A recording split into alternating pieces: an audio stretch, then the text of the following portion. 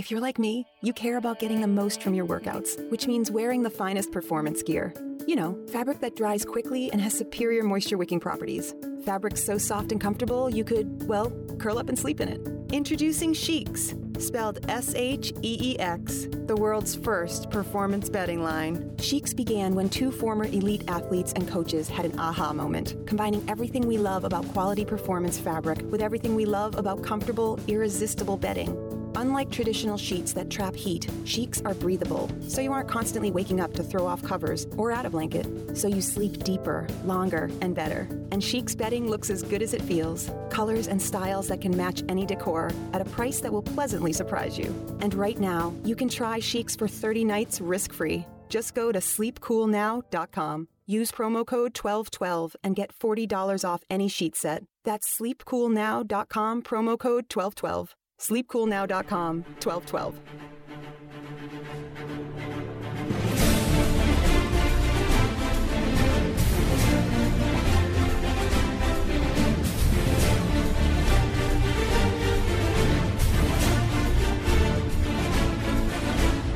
This is hour number 3 of the World According to Zig podcast for this May 14th, 2018. My name is John Ziegler. I'm the host of this show, which is one of the very few places where you can still get the truth about what's going on in the news from a conservative perspective in this world turned upside down. This hour number 3 is particularly interesting because it is an interview that I did today in person with an astrophysicist named Dr. Jeffrey Bennett about the issue of global warming. Dr. Bennett is actually speaking at UCLA tonight, where I drove from my house north of LA to go see him and interview him. He was exceedingly nice. In fact, he even paid for my parking, which was really, well, much appreciated, since it was a real pain in the ass to get to UCLA's campus, even though the traffic was perfectly fine. But finding parking was a real difficulty, as is always the case in Los Angeles, and even finding him on UCLA's campus was a problem, but it was worth it because the interview was, I think, somewhat unique, and that's why I bothered to even do this, because he's speaking tonight on the issue of effectively teaching global warming or explaining global warming to global warming skeptics. Now, I'm a global warming skeptic, and one of the things about the global warming, climate change debate, and by the way, I respect Dr. Bennett because he actually uses global warming. He doesn't chick it out and go to the climate change, the catch-all, which was my first suspicion that there's something wrong here when they changed it from global warming to climate change so that everything could fit underneath that umbrella that wasn't perfect, which, of course, is inevitably always going to be the case in an Earth this large. But I digress. But one of the things that really bugs me about this whole issue is that the other side is so certain that they're right that they very rarely ever even really debate my side. In fact, they look at my side as blasphemer. Yeah, basically that's what we are. This is a religion. And if you're one of those people who believes that global warming is not real, he said it again! Then you have spoken against their religion. Now, I don't think that Dr. Bennett really fits into this global warming as a religion category, because he says, and you'll hear him in just a moment say, that he actually hopes that he's wrong, which didn't fully make sense to me, because part of the theory that he is wrong is that actually if there is global warming, it's good. Just today, there was an article in a major British publication by a guy by the name of Matt Ridley that concludes exactly that the Earth is far greener than it has ever been, or at least in modern times been, than it is right now, and that this is good, and that to the extent it's because of global warming, we should be happy about this. And then you listen to my interview with Dr. Bennett, he actually acknowledges, in fact, he acknowledges several things. If you listen very carefully, he cedes almost every major point I make, but then moves on. But one of the things that he cedes is that if not for man-made global warming, in his view, we might be headed for an ice age. Well, Okay, well, what's the problem with that? Anyway, the point here is it's very rare to find someone who is willing to engage on this topic mano a mano and have, I'm sure he didn't expect it to be a debate, but this is somewhere between a discussion and a debate that you're about to hear, with Dr. Bennett taking the side that man-made global warming is real and it's a real danger to the earth and to humanity. I take the position that global warming may not be real, underline may. I don't think we know. And if it is real, I'm not sure that it's a bad thing. And even if it is real and it is a bad thing, I'm not sure there's anything we can do about it because the problem is just so large and it's not reversible at this point. That's my basic point of view. So that was the setup for my discussion this afternoon with Dr. Jeffrey Bennett. So I'm on the campus of UCLA with Dr. Jeffrey Bennett. He's an astrophysicist who is speaking here at UCLA tonight on a topic that I find very interesting, which is basically teaching global warming to skeptics. Dr. Bennett, is that a fair assessment of your topic tonight? Well, I certainly, my goal is to try to reach skeptics and convince people that this is not the political issue that they might have thought, and that actually the solutions are ones we can all agree on and come together on. And you've written a book called A Global Warming Primer, answering your questions about the science, the consequences, and the solutions. Now, I am very open about the fact that I consider myself a global warming skeptic. And so I found the topic of your speech to be very interesting. And I guess the first thing I'm curious about is, I thought the debate was over. I keep hearing the debate is over, and so why are you needing to even do this to begin with? Well, so one of the questions is what do you mean by the debate? So there's the basic science, which hasn't been debated for 150 years, and then there's the very specific predictions of how bad it's going to get, basically.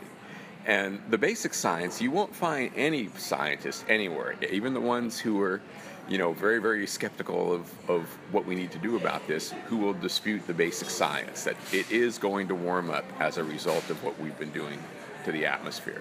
What you find is debate about how bad that's going to be. Well, let me, since you want to answer questions of the skeptics, I have several. And I look at this in somewhat basic terms, but it seems to me that at every level there's a problem with what I perceive your argument to be. The most basic level is, my family and I go to Yosemite National Park every year for vacation. We're going again this year.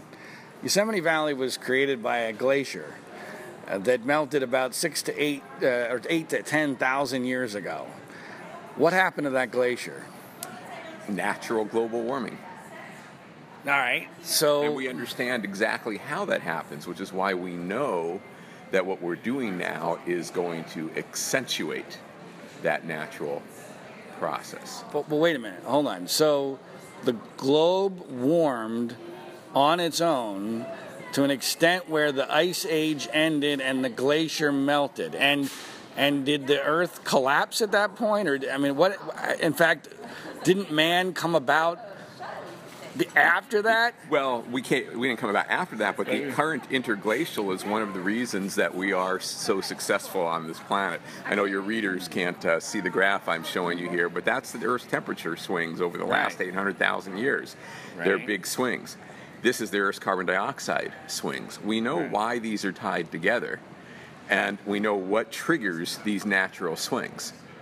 Okay, but first, I need to get past my first basic question, which is those natural swings have occurred long before man had any possible influence, and that's right. And the Earth is still here, and the Earth is functioning just fine. So what's the problem? Well, it's not a question of whether the Earth is going to function fine. It's a question of whether our civilization is going to be able to function fine as conditions change. And so what we are anticipating is a fairly significant warming caused by the emissions that we've been adding to the atmosphere. And that requires either that you adapt or you have serious problems. And the concern that most of us have is that we cannot adapt fast enough to. All right, so the first point here to me is, the Earth has warmed several times prior to man having any influence, and you could argue that it's actually been good to Earth. I mean, heck, there was a story out just today that the Earth is now 14% greener than it has been in the recent past, and that there's even concerns in the global warming community. This is information that is concerning because it seems to go against the grain of what you guys are preaching. But do you have a reaction, by the way, to that? You seem to acknowledge the existence of that story. I don't know that particular story, but when things change, things happen as a consequence, and so that's why I'm saying there's two different debates. The first debate is, are we causing the Earth to warm up? And that, I think the answer is very clearly yes. Okay, well, hold on a second. How do we know that? Because it's what I call global warming 1, 2, 3, and it goes back to those cycles that we've talked about. We know that gases like carbon dioxide trap heat and makes planets warmer than they would be otherwise. That's how we understand the temperature of every planet, including Venus, Earth, Mars. And we know that we're adding more to the atmosphere because we've been measuring that fact. But again, Doctor, this is the part I can't get past. We know that the Earth warmed prior to man. Right. And if the Earth is theoretically warming now, which I'll get to in a moment, whether it really is, how do we know that man is responsible?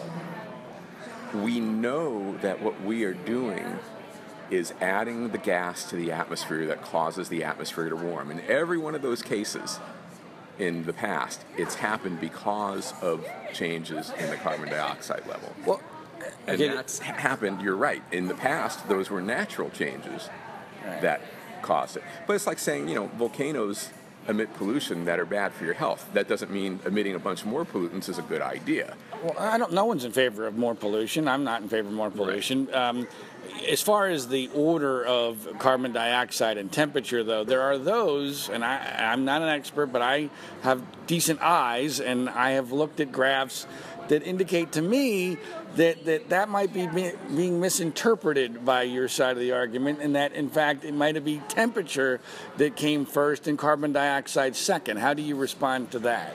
So what you have here is a feedback process. Rising temperature causes the oceans to release some of their carbon dioxide because most of the Earth's carbon dioxide is in the oceans, not in the atmosphere. And just like when you heat up a can of soda, it can't hold as much carbon dioxide. So when you warm the temperature a bit, you release carbon dioxide. That causes the temperature to warm more. So it's a spiraling cycle. So the question is, which triggers which?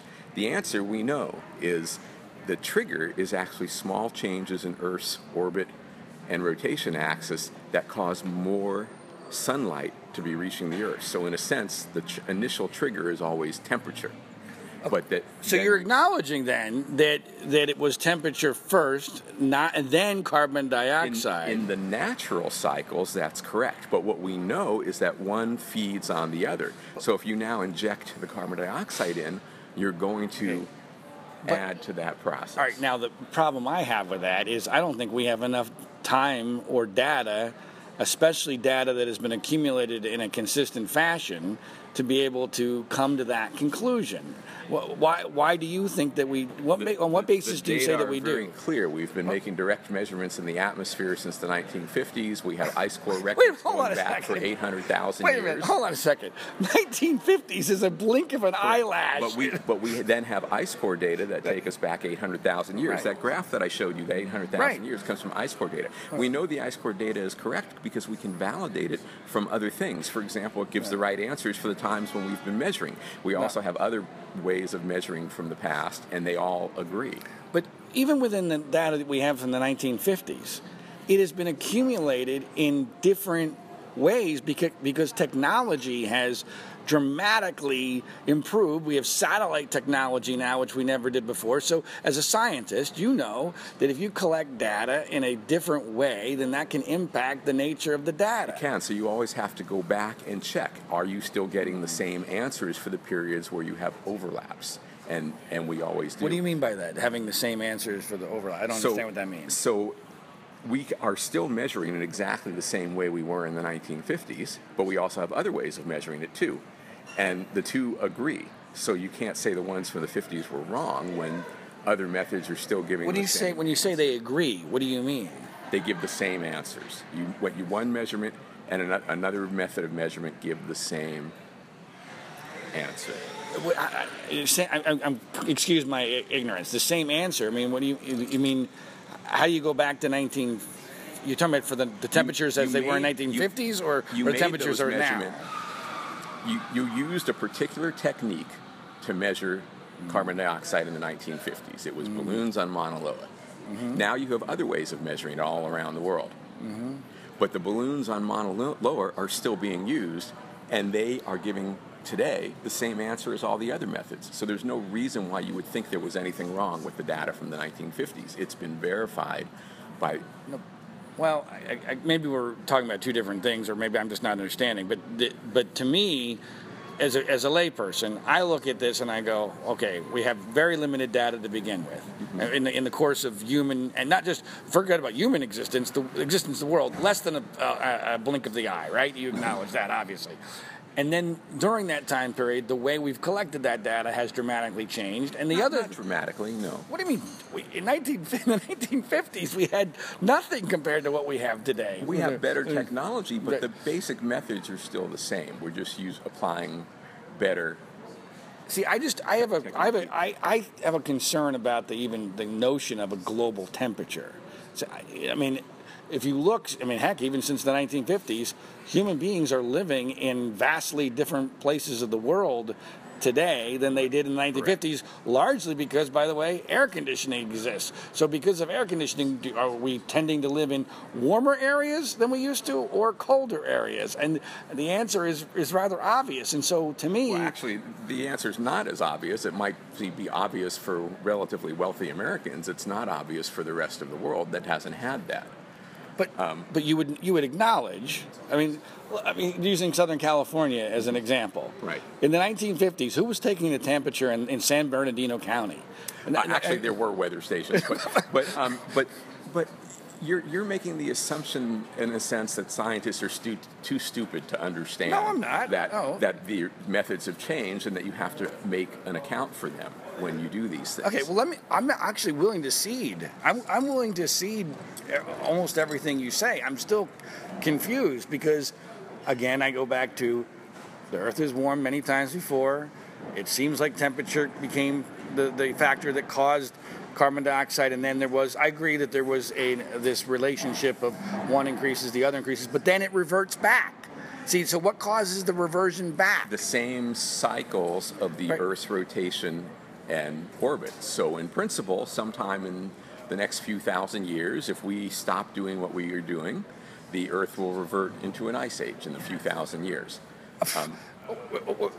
So wait a minute. So now you're making the argument that we need to keep polluting so that we don't go into an ice age. Are you planning to be alive in a few thousand years? No, but I'm talking about as far as civilization is concerned. So at that point, that might be useful. At this point, we are adding to the Earth's temperature in ways that are changing our planet that are going to be very damaging to our civilization. See, I just don't... to me, to make a decision that large and to change dramatically, which is what we're doing here in California, dramatically changing the way our economy works in order to combat a problem that I'm not sure we're responsible for, and I'm not sure also that it's even that big of a deal. I actually think it might be a good thing. You don't think it's potentially a good thing that we have global warming if it exists? I can tell you that you will not find any scientists anywhere who dispute the basics that we are going to cause warming to the planet. What you will find is a very small percentage, a couple percent, who think it might be a good thing. I think they are incorrect. Well, I referenced earlier, and I'm sorry, I thought you had seen it, but you apparently did not. There's this guy named Matt Ridley who wrote in a major publication today an article based on a speech given to the Global Warming Policy Foundation. And it concludes by saying, so far, the benefits of global greening, this is what I talk about with the world is becoming the Earth is far greener than it has been. The benefits of global greening have been greater than expected, while the costs of global warming have been smaller than expected, and the price of reducing carbon dioxide dioxide emissions has been higher than expected. That price is falling more heavily on poor than on rich. The evidence suggests that this imbalance will persist for most of this century, perhaps longer. It is time for a rethink. How do you respond to that? So if that were true, then that would indeed be a time for a rethink. But you have to always look at your sources. In the case of Matt Ridley, for example, he's one of the few that I've actually studied up on because he's written similar articles to that where I've gone to find the research reports that he based his article on, and they actually say the opposite of what he claims in his editorials that they say. So he has no credibility in my eyes because he doesn't appear to know how to read the papers that he's citing. So the question is, if it was so clear, why would the vast majority of climate scientists, who are all smart people, not be agreeing with him? That's a great question, and to me, it's the most interesting element of this debate. And so I'm glad you brought it up, and I want to talk to you about that. Let me posit a theory, because we hear this statistic a lot: 97% of climate scientists agree, and that therefore the consensus is in, the debate is over, and that we must move along. That always makes me very nervous, because as a contrarian thinker to begin with, I've seen many times when the conventional wisdom has been not just a little bit wrong, but a lot wrong. And it feels to me, Doctor, as if this issue may be a classic case of groupthink, where people have an incentive, a confirmation bias, and a career incentive to go along with what everybody else is saying. What would happen to your career, Dr. Bennett, if all of a sudden, if you started decrying the global warming movement? Would it be helped or would it be hurt? Would you be speaking at UCLA tonight?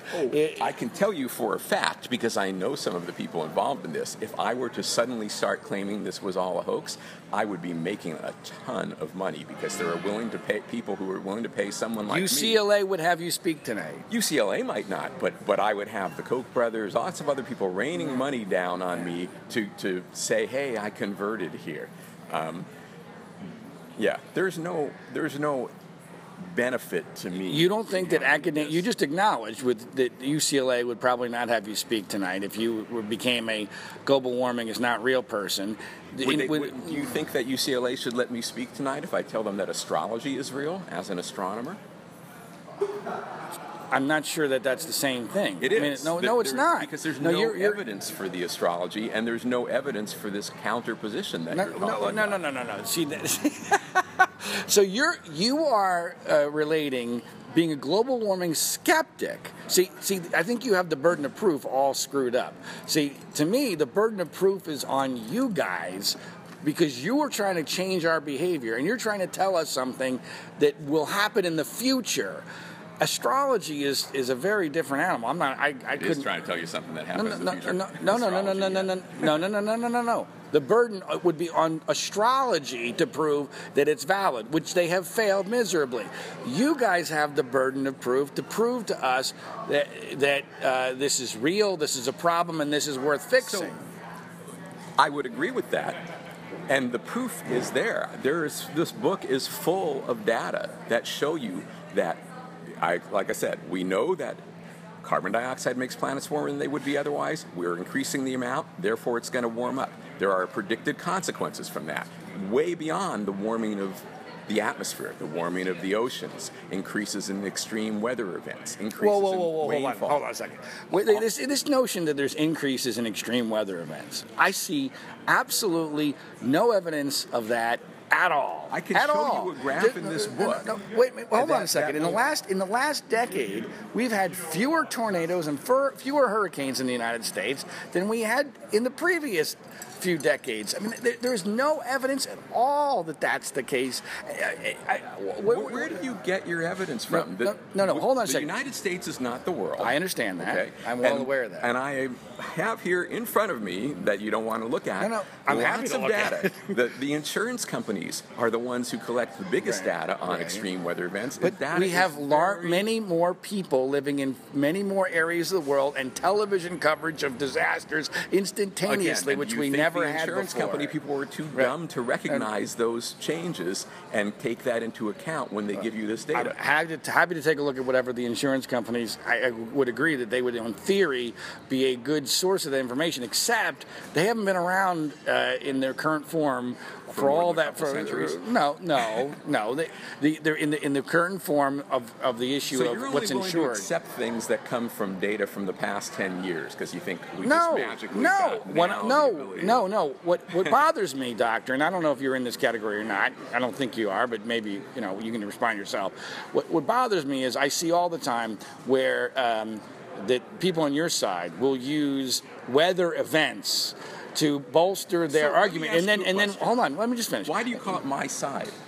I'm not on a side. I'm looking at scientific. Well, your evidence. Speech tonight is about teaching global warming to skeptics. It's about the science and the scientific evidence. Right. You seem to be assuming that I have some horse in this game, that I want there to be global warming. I don't. You believe that there is. Because I've studied the evidence for So you're 40 arguing years. that there is. So that's your side. Okay? So there's nothing wrong with that. But is there a side if the doctor tells you have cancer? Is there another side? Well, doctors are wrong all the time. I mean, when they show you the tumor and you see it growing inside. I'm not suggesting that you should ignore that, but a second opinion is often a good thing. Right, but we have, like you said, the 97%. We have not just second opinions, we have thousands. But hold on a second.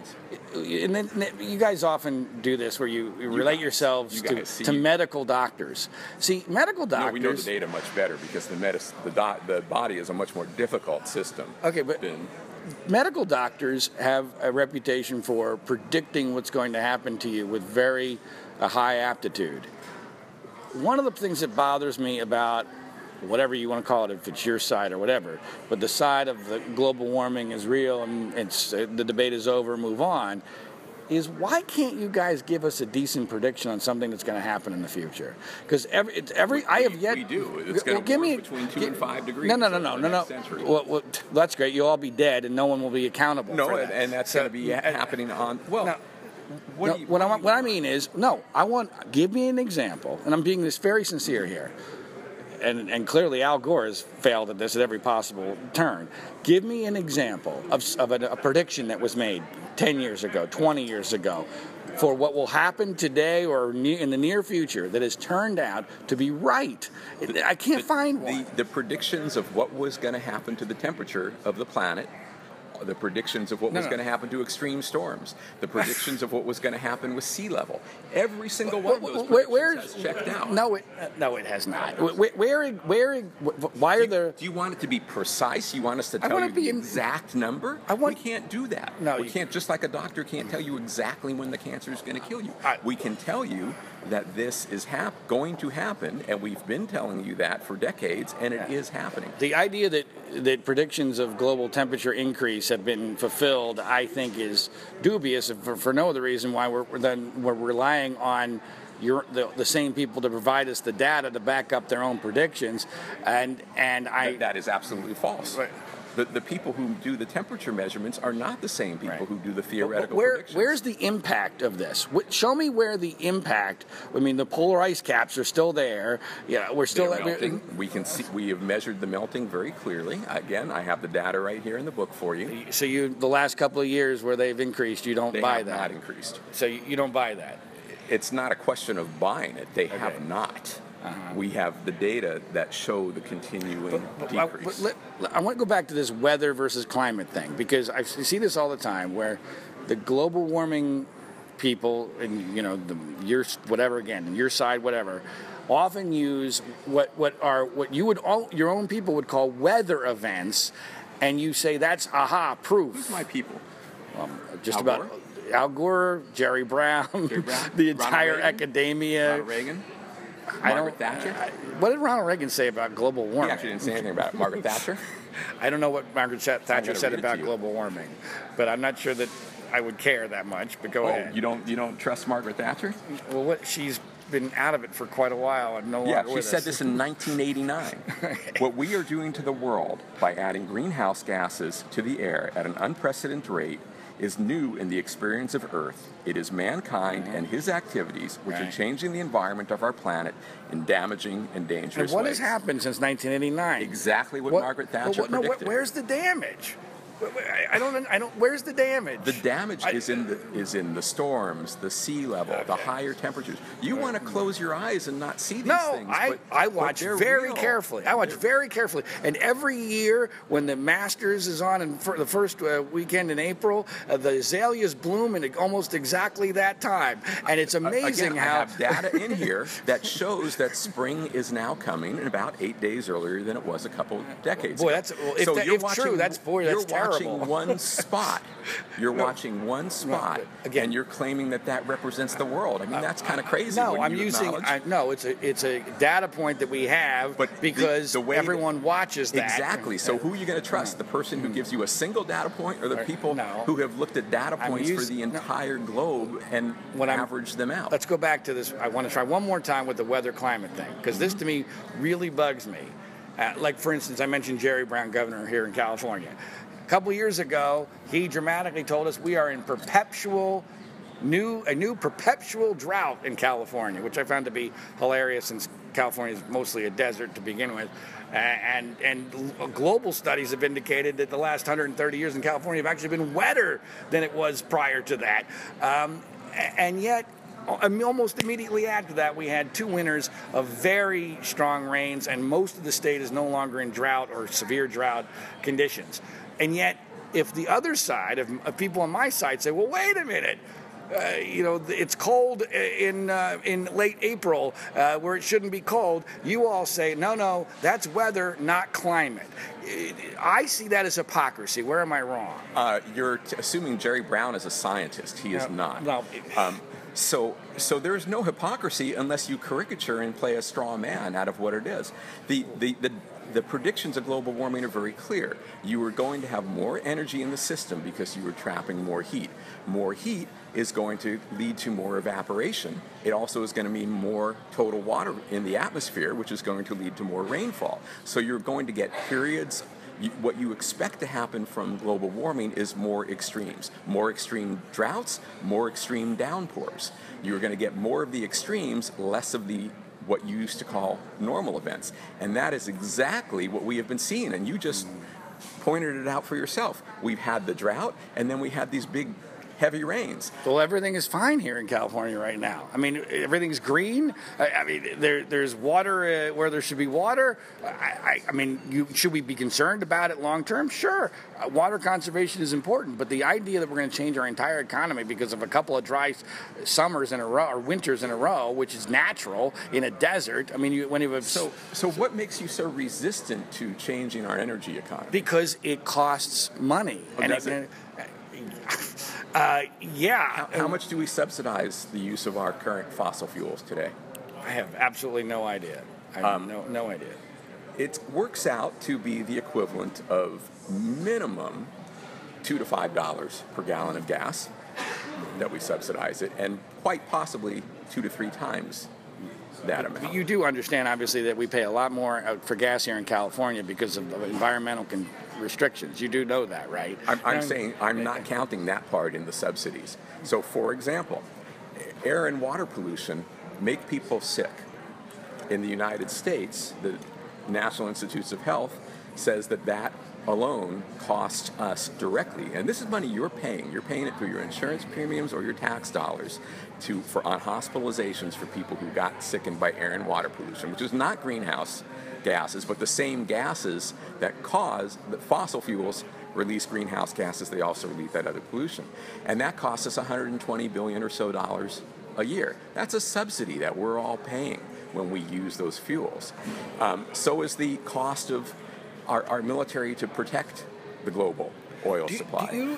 And you know that every bad actor that we're spending huge amounts of money trying to combat, Iran, ISIS, Russia, they all get most of their funding from the fact that we buy fuel from them. And we have to do that because we refuse to use our own resources here in California, which we are sitting on unbelievable amounts of natural gas here in California, and we don't use it because of these exact same environmental concerns, with global warming being a big part of that. If we did that, then that would not be sending the money to the bad actors in the Middle East anymore, but it would still be contributing to the hospitalizations and the asthma and the other costs. These costs are all real, and you want to ignore them. You want to pretend that we're giving subsidies for solar and wind, and you ignore. Look at, if you want to pick another person here as an example, look at what Elon Musk has said over and over again. He will get rid of all the subsidies that they're giving for solar if we get rid of all the fossil fuel subsidies. And then he can compete in a fair way, which is what I thought most conservatives want, is a free market. I disagree with a lot of the premises of your statement, but my biggest concern, though, is that you guys are asking us and guilting us into making enormous changes to the way our economy works to solve a problem that we're not 100% sure, at least we're 100% sure. Well, I'm not. Right, but you can't find a scientist who will tell you that this is not a real problem. You're going to point to Matt Ridley. He's not a scientist. That's not true. I mean, to me, why is what's the 90? Why do you guys tout the 97% number? Like I told you. So who are the other 3%? Why is it not 100%? Those 3% agree that are adding fossil fuels to the atmosphere is going to cause and is causing global warming. The only thing that they're disagreeing about is how bad it's going to be. They're going to say, hey, we can adapt fairly easy. It might even have some benefits. That's what those 3% are saying. Well, so the equivalent here is you go to the doctor, and every single doctor tells you, yes, you have cancer, but 97% of them say you need chemotherapy, and 3% of them say just leave it alone, you'll be fine. Yeah, I don't buy the idea that you guys are like medical doctors. I mean, the weather people can't even tell me what's going to be 3 days from now. So now see, you're showing. You should be embarrassed by a statement like that. That shows a clear misunderstanding of probabilities. Okay, weather is a probabilistic effect. The fact that we can't tell you, I can't predict where you're going to be in 3 days. Okay, but I can, with fair amount of confidence, say you'll still be alive. Okay. But I don't know if you're not even a medical doctor. Isn't it amazing? Right, but that is kind of amazing, isn't it? Because I can make statistical statements much easier than I can make individual probabilistic statements, and you're convoluting the two. Let me get back to where I was going here, which is the bottom line of this, the ultimate goalkeeper, if you will, on this argument is, even if I accept everything you're telling me, everything, which I don't, but even if I do, the last line of defense here, or the last hurdle that you guys need to get over, is I don't see the evidence that we can do anything about this, especially not on our own, when obviously the United States of America is a relatively small portion, significant, but small portion of the world, unless you have China and India and other elements of the world that are willing to get on board here. There's nothing we can do to change this anyway. That's a very fatalistic attitude. It's realistic. No, it's not realistic. Have you ever heard of global trade? If we sell energy technologies that make energy cheaper and cleaner, guess who's going to buy it from us? The rest of the world. This is not a question of... No, why would the Chinese buy on to any of this when they can make more money just ignoring all of it? Why would they do that? Right now, they're actually the global leaders in these technologies because we've been stepping away from that. So we're going to end up buying it from them, which is what happened with solar panels. Are they creating more or less carbon dioxide than they were 10 years ago? I mean, they're the largest populated country in the world, and they're a growing economy. Right.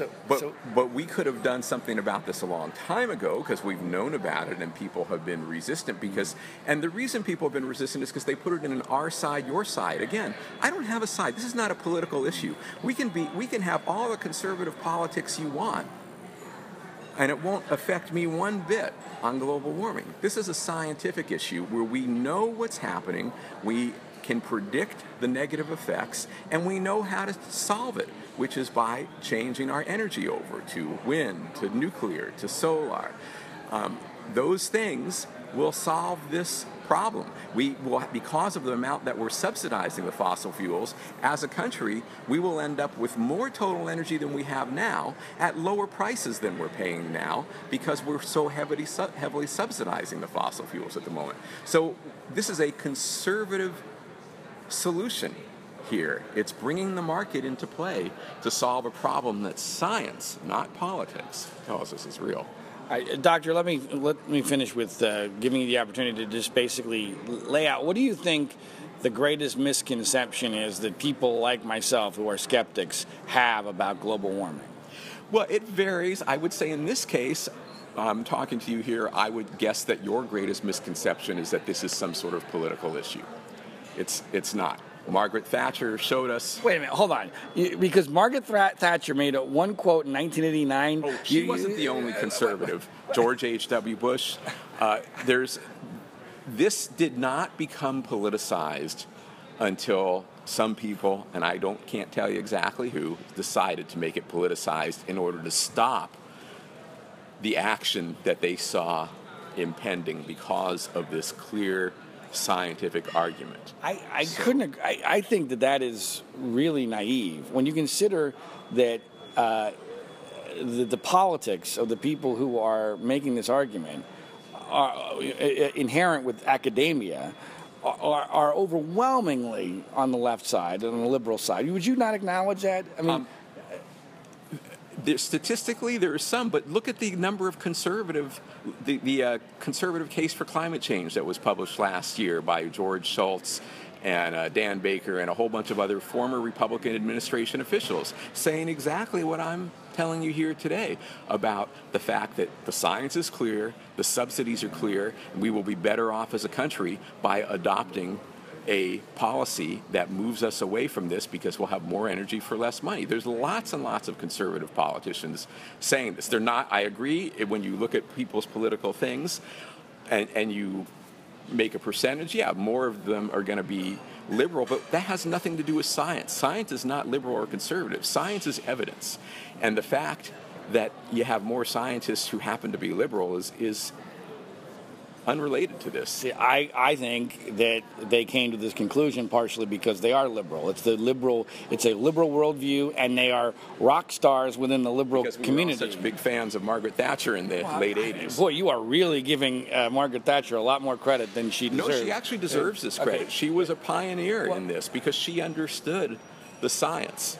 And she was willing to look at scientific data regardless of where it took her relative to her political beliefs. As am I. If you guys could give me a good prediction that turns out to be true, I might be very convinced. Well, that would be nice if it were true. But I've given you lots of predictions. No. Something that I can tell me something that I can see, I can touch, I can know for sure is real. So you want a prediction about the whole globe to be something you can touch here in front of you. You're not willing to look at data that's been collected from around the world. Put it onto a graph. That's not good enough for you. When the data is collected in a different way than it has been previously, and the data is from a snapshot in time, that concerns me. By the way, that reminds me of something I forgot to ask you.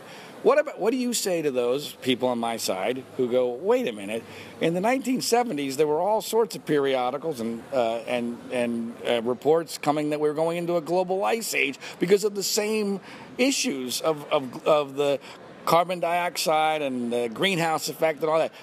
And that turned out to be not just wrong, but you totally flipped on it. And then so hold on, you just made that up. Because it is not true. I have done that research on it myself. I've seen the articles. Yeah, Time Magazine had an article about it once. Several. Time Magazine is not a scientific journal. I've gone back and looked at the scientific journals. There were 2 or 3 articles out of that suggested there might possibly be a global cooling trend. And in fact, what they were talking about was in the absence of human input. So they were very clear on it. When at the same time that there were dozens and dozens and dozens of articles saying we are already starting to cause this. So you're just making stuff up. No, I didn't make that. No, Well, you read it from somewhere else. No, I've seen the periodicals. You I've saw seen Time magazine. No, there was more than just Time magazine. I've seen them. But the point. Go find a single article for me in a scientific journal where somebody said it's going to cool irrespective of what we do to the planet. You cannot find that. Why would anyone have written that? Because it wasn't true. Just like it might not be true that the globe is going to warm because of human behavior. So you're not willing to trust scientists because some scientists are Democrats. Who are you willing to trust? No, are you kidding? That's not it at all, Doctor. Who are you going to trust? I'm going to trust someone who tells me something that's going to happen, and it turns out to be true, just like a medical doctor does. That would be nice, like I said, if you were actually willing to look at the data. But the data do show the predictions having come true, and you're not willing to accept it. Let me give you an example. If the New Jersey shoreline was shrinking to where the boardwalk was no longer in existence, or if we really honestly the azaleas at Augusta were blooming in February, or things like that, if that was happening, if the polar ice caps really did disappear, like Al Gore said they were going to, I would go, oh, okay, yeah, this is clearly real, but that's not happened. But you just claim the polar ice caps are not melting when the data show very clearly. No, they go back and forth. It's a cyclical thing. It is not cyclical. We have been measuring the melting rate. Again, the data is right here in the book. You can choose to ignore the data, but go ahead. Don't claim that your side is all these smart people who have looked at the data closely when you're not willing to look at it yourself. I have no problem with looking at data. That's not the issue. But you don't accept the data. You don't accept I think that when we're talking about pretty small differences in numbers, that the small factors can create those differences. I think, frankly, that a lot of what has happened here is that you guys have taken statistical noise. You've taken statistical noise and you've extrapolated based upon statistical noise. And extrapolation is incredibly dangerous because it does not take into account cycles. So all of the people that you're calling my side are scientists who spent decades learning, studying, doing research. And you're telling us that we're too dumb to understand how to look at the statistical data, how to look at the extrapolations. I think you became invested. Why? How am I invested in this? If you turn out to be wrong, you're all going to look like dopes.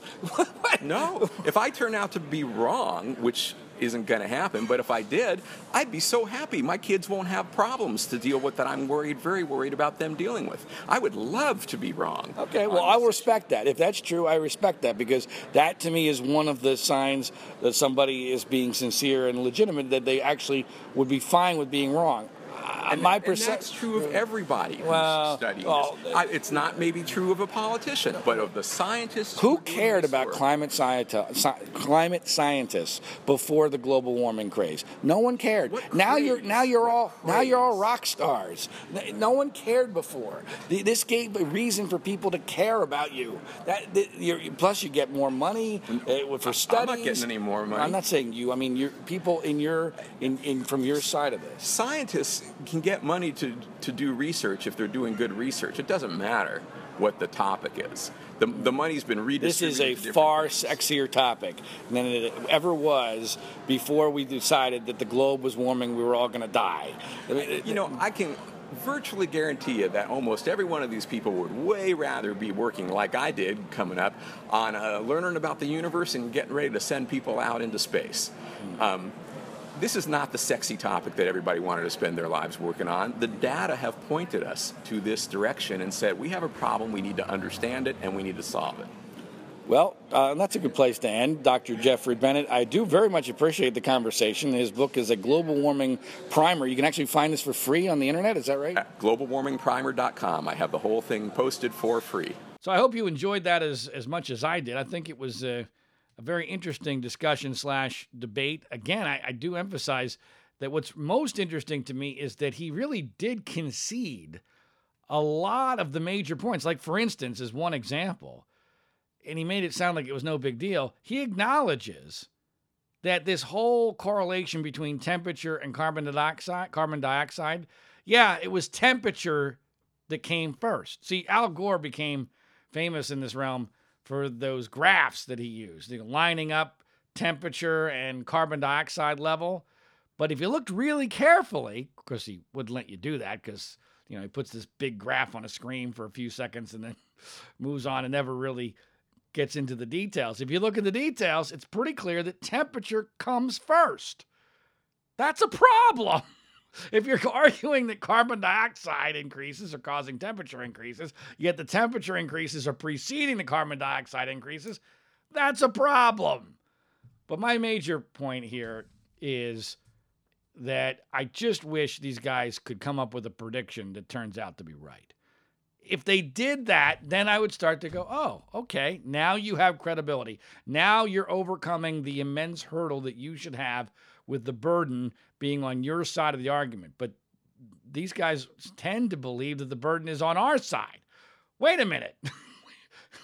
How did that happen? That's not the way this is supposed to work. You're the ones that want change. You're trying to convince us of something that's really quite dramatic. You need to prove it. And to me, when they start to say, or have been saying for quite a long time, the debate is over, the consensus is in, we need to move on, as soon as you say that, I get the heebie-jeebies. Because then I'm like, well, wait a minute, why are you hiding? What are you worried about? Why don't you want to debate this? If this is such an easy debate, like from a political standpoint, I always say to my Democratic congressman friend John Yarmuth, who is a believer in global warming, climate change, I said, if you guys really think this is a winning argument, why would you want the debate to be over? I would want to pound the living crap out of the opponents. If I had a winning argument that I knew for sure I was right about and that everyone was believing, give me that every single day of the week. I'll bludgeon you to death. So why do you want the debate to be over, John?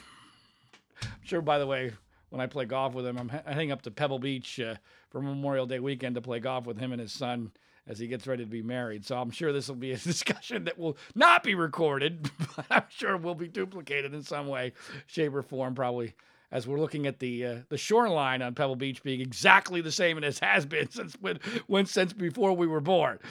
But again, I digress. So that was Dr. Jeffrey Bennett, astrophysicist, and I thank him for his time and for paying for my parking. That's hour number 3 of this edition of the World According to Zig podcast. As always, I only ask 2 things of you. 1, make sure you share this via social media, Twitter, Facebook, or word of mouth, what have you. And number 2, if you're one of those people who sleeps, and when you sleep, you use sheets, do yourself a favor and pay attention to this important message. My name is John Ziegler. Our website is freespeechbroadcasting.com. Coffee? Oh, thanks. How did you sleep? Ugh, like a baby. I don't want to get out of bed. Ever. These sheets are incredibly soft. What did you say they're called again? Performance bedding by Sheiks. Performance bedding? Yeah, they're made from super high-tech performance fabric. They're incredibly breathable, so you're not waking up at night throwing covers off and then an hour later throwing them back on. Huh, no wonder I slept so good. Since I started using Sheiks, I sleep like a baby. No more sweaty nights for me. No? Well... Well, I like them because they're soft. They feel like, silk. Performance fabric, huh? Maybe we should... Oh, I don't know. Try them out again? Comfort and performance for better sleep. That's Sheiks. S-H-E-E-X. Sheiks. Try Sheiks for 30 nights risk-free. Go to sleepcoolnow.com. Use promo code 1212 and get $40 off any sheet set. That's sleepcoolnow.com, promo code 1212. sleepcoolnow.com, 1212.